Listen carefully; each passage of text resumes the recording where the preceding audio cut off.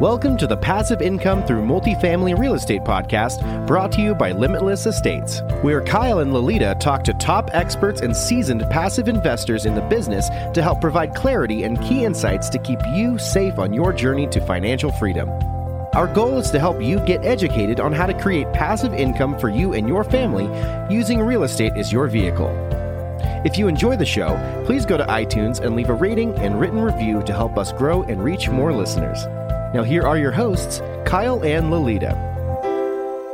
Hey everyone, welcome to our Asset Management Friday segment of the Passive Income Through Multifamily Real Estate podcast. I'm your co-host, Kyle Mitchell, also joined by Gary Lipsky. This segment is focused on educating operators, building better systems, and becoming a best-in-class operator. Since we're also live on Facebook right now, make sure to type in any questions you have in the comment section below. Also, be sure to check out our Facebook group, Passive Income Through Multifamily Real Estate. How many times have you thought, there has to be a better way, while working through endless rent rolls and historicals? Enter Red IQ, who will process and standardize them, generate deep and accurate property insights, and bring you through the final underwriting all in just 5 minutes.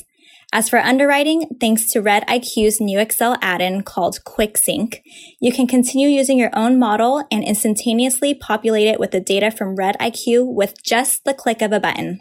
Request a demo today at rediq.com.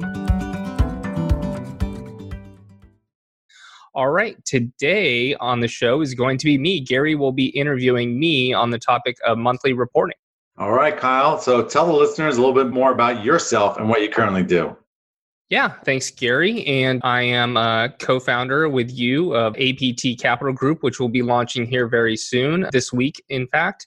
And, we manage assets out in the Arizona market. So in Phoenix and Tucson, we purchase value add apartments out there. And, really our specialty is in the management and operations of these properties. Excellent. So let's dive into monthly reporting. What's the process for reviewing the monthly reporting for property? Yeah, for us, we've worked closely with our property management company to actually adjust the monthly reporting a little bit. But right now we see the monthly reports in a raw version on the first of the month. Our month closes on the 25th of every month, and we get emailed a monthly report on the first, and then we scrub through them and take a look if there are anything that doesn't look right, any adjustments, any reclasses from expenses to certain accounts, maybe to capital accounts, things like that. And then we send those changes back to the property management company, who then makes those changes and then sends us a final version by the 10th of the month so that we can report back to our investors for us by the 14th of the month. What are the 3 common mistakes you typically find in that reporting? Yeah, and I encourage everyone to really dig into these reports. Some people may just look at the summary report and maybe have a couple of questions, or just trust your property management company. As asset managers, you've got to dig in a little bit deeper and peel back the onion a bit.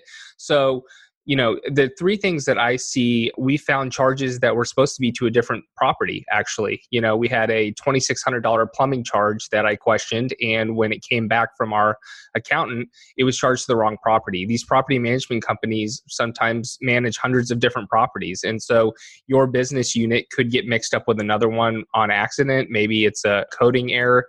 That's one thing that I would encourage people to take a look at. Other things like double charges.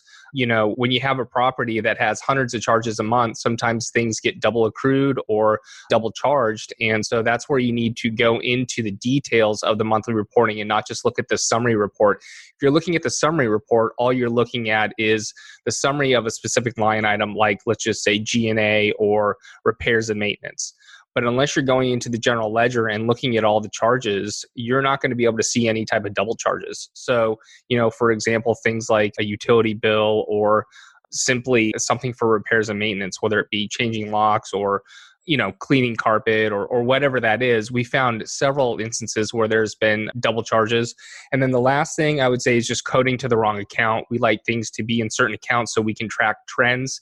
And if the property management company accidentally charges something to turns versus repairs and maintenance or to contracted services, it's hard for us to then take a look back at the trends and see where those are going. And a lot of these things, people may be asking, well, why is your property management company making these mistakes? Well, I think when you're first working with a property management company, it's communicating with them on how you like to see the reports and changing them around and working with them to get things coded correctly. But these property management companies have a lot going on, and accountants are real people, and sometimes they have turnover. So when those things happen, I think that's when sometimes the reporting can get a little wonky. So it's important to really dig into these reports and take a look. Yeah, that's great advice. What are 2 things sponsors typically forget about when underwriting a property as it pertains to accounting or, monthly reporting? Yeah, I think when you talk about underwriting, you're doing all the standard things, whether it's, you're focusing on occupancy and what you're putting into each unit and the high level expenses. But there's small things, but 2 things that come to mind are things like taxes. Every year the property's got to file taxes, and those come with an expense. And I think a lot of times that's not accounted for or planned for. And the other thing I would say is additional charges from the lender. Whether they have holdbacks, they have charges when you're submitting to get your reserves back. And they also have yearly charges for taxes as well. These are things that you may be able to get waived depending on your relationship with your lender. But it's important to know that these are charges that are going to come and hit your P&L and hit your budget, and you've got to plan for them. Absolutely. What does banking look like when you have a property? Who has access? What are the accounts you have? Yeah, we've got a couple different accounts. Number one, we've got a working account that we have access with our property management company, and that's our checking account. One thing that we've learned from other past interviews is making sure that although your property management company controls that account, that you're a signer on that account. If you happen to have to move over to a new property management company, you want to be able to access your funds immediately. There's been situations in the past that we've heard where they're not a signer on that account and they have to wait 4 to 6 months until that funds are released. So we also have 2 other accounts that we set up on our own, and that's where we manage most of our money. So we do not transfer over our entire CapEx budget over to the property management company to control because of what I was just saying. The property management company is going to hold back some cash because there are bills still coming in if you're switching over. So we have our own account, and for the bulk of the money, we put it into a savings account. It's not much, but you're still accruing on the interest on that by putting it into a savings account. So when you have $1 million or several hundreds of thousands of dollars, that can add up. And then we have a checking account that we manage as well. This episode of the podcast is brought to you by asset protection attorney Wayne Patton.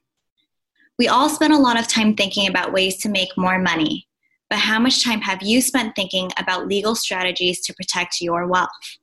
Whether you're a professional, an investor, or an entrepreneur, you are at risk of being targeted in a lawsuit. Wayne is an attorney who specializes only in asset protection strategies like the use of offshore trusts. If you'd like to learn more about how you can protect your assets, visit mwpatton.com or assetprotection.law. Mention this podcast and Wayne will waive his customary $750 initial consultation fee. Again, the website is mwpatton.com or assetprotection.law. Or you can call Wayne at 877-727-1092. Call now and get protected today. So we ask this of every guest, and now it's your turn to answer this question, Kyle. What is your asset management superpower?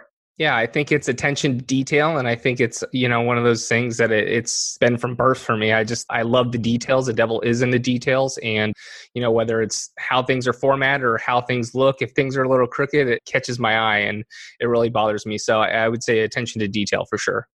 Well, I can attest to that. I really appreciate your attention to detail. So thank you for sharing your expertise today and adding value on the subject of monthly reporting. In summary, we talked about digging deeper into the reporting, tax expensing in your budget, because I don't see anyone doing that, and being on a signer on your bank account. So critical, so critical. So please tell the listeners where they can find a little bit more about you, Kyle. Yeah, absolutely. So we've got our new website launching this week, which is aptcapitalgroup.com. If you can check that out, we've got a free passive investors guide for people to check out to learn more about syndication. And then I'd also encourage people to check out our YouTube channel, which is youtube.com/aptcapitalgroup.com. We're starting to do some new things, some educational content on that YouTube channel. So check us out there. Excellent. I can't wait for people to start finding us on social media on our new channel. To all of our listeners, thanks for listening in. And if you like our episode, please head over to iTunes or Stitcher and like, subscribe, and review this podcast, as it will help us grow our audience and reach more people. We will talk to you next week. Thanks for listening. If you enjoyed the show, please go to iTunes and leave a rating and written review to help us grow and reach more listeners. You can also go to the Passive Income Through Multifamily Real Estate group on Facebook so you can connect with Kyle and Lolita and ask your questions that you want them to answer on the show. Subscribe too so that you can get the latest episodes. Lastly, to stay updated, head on over to limitless-estates.com and sign up for the newsletter. If you're interested in partnering with Kyle and Lolita, sign up on the Contact Us page so you can talk to them directly. Thanks again for joining us. Be sure to tune in again next week for another episode.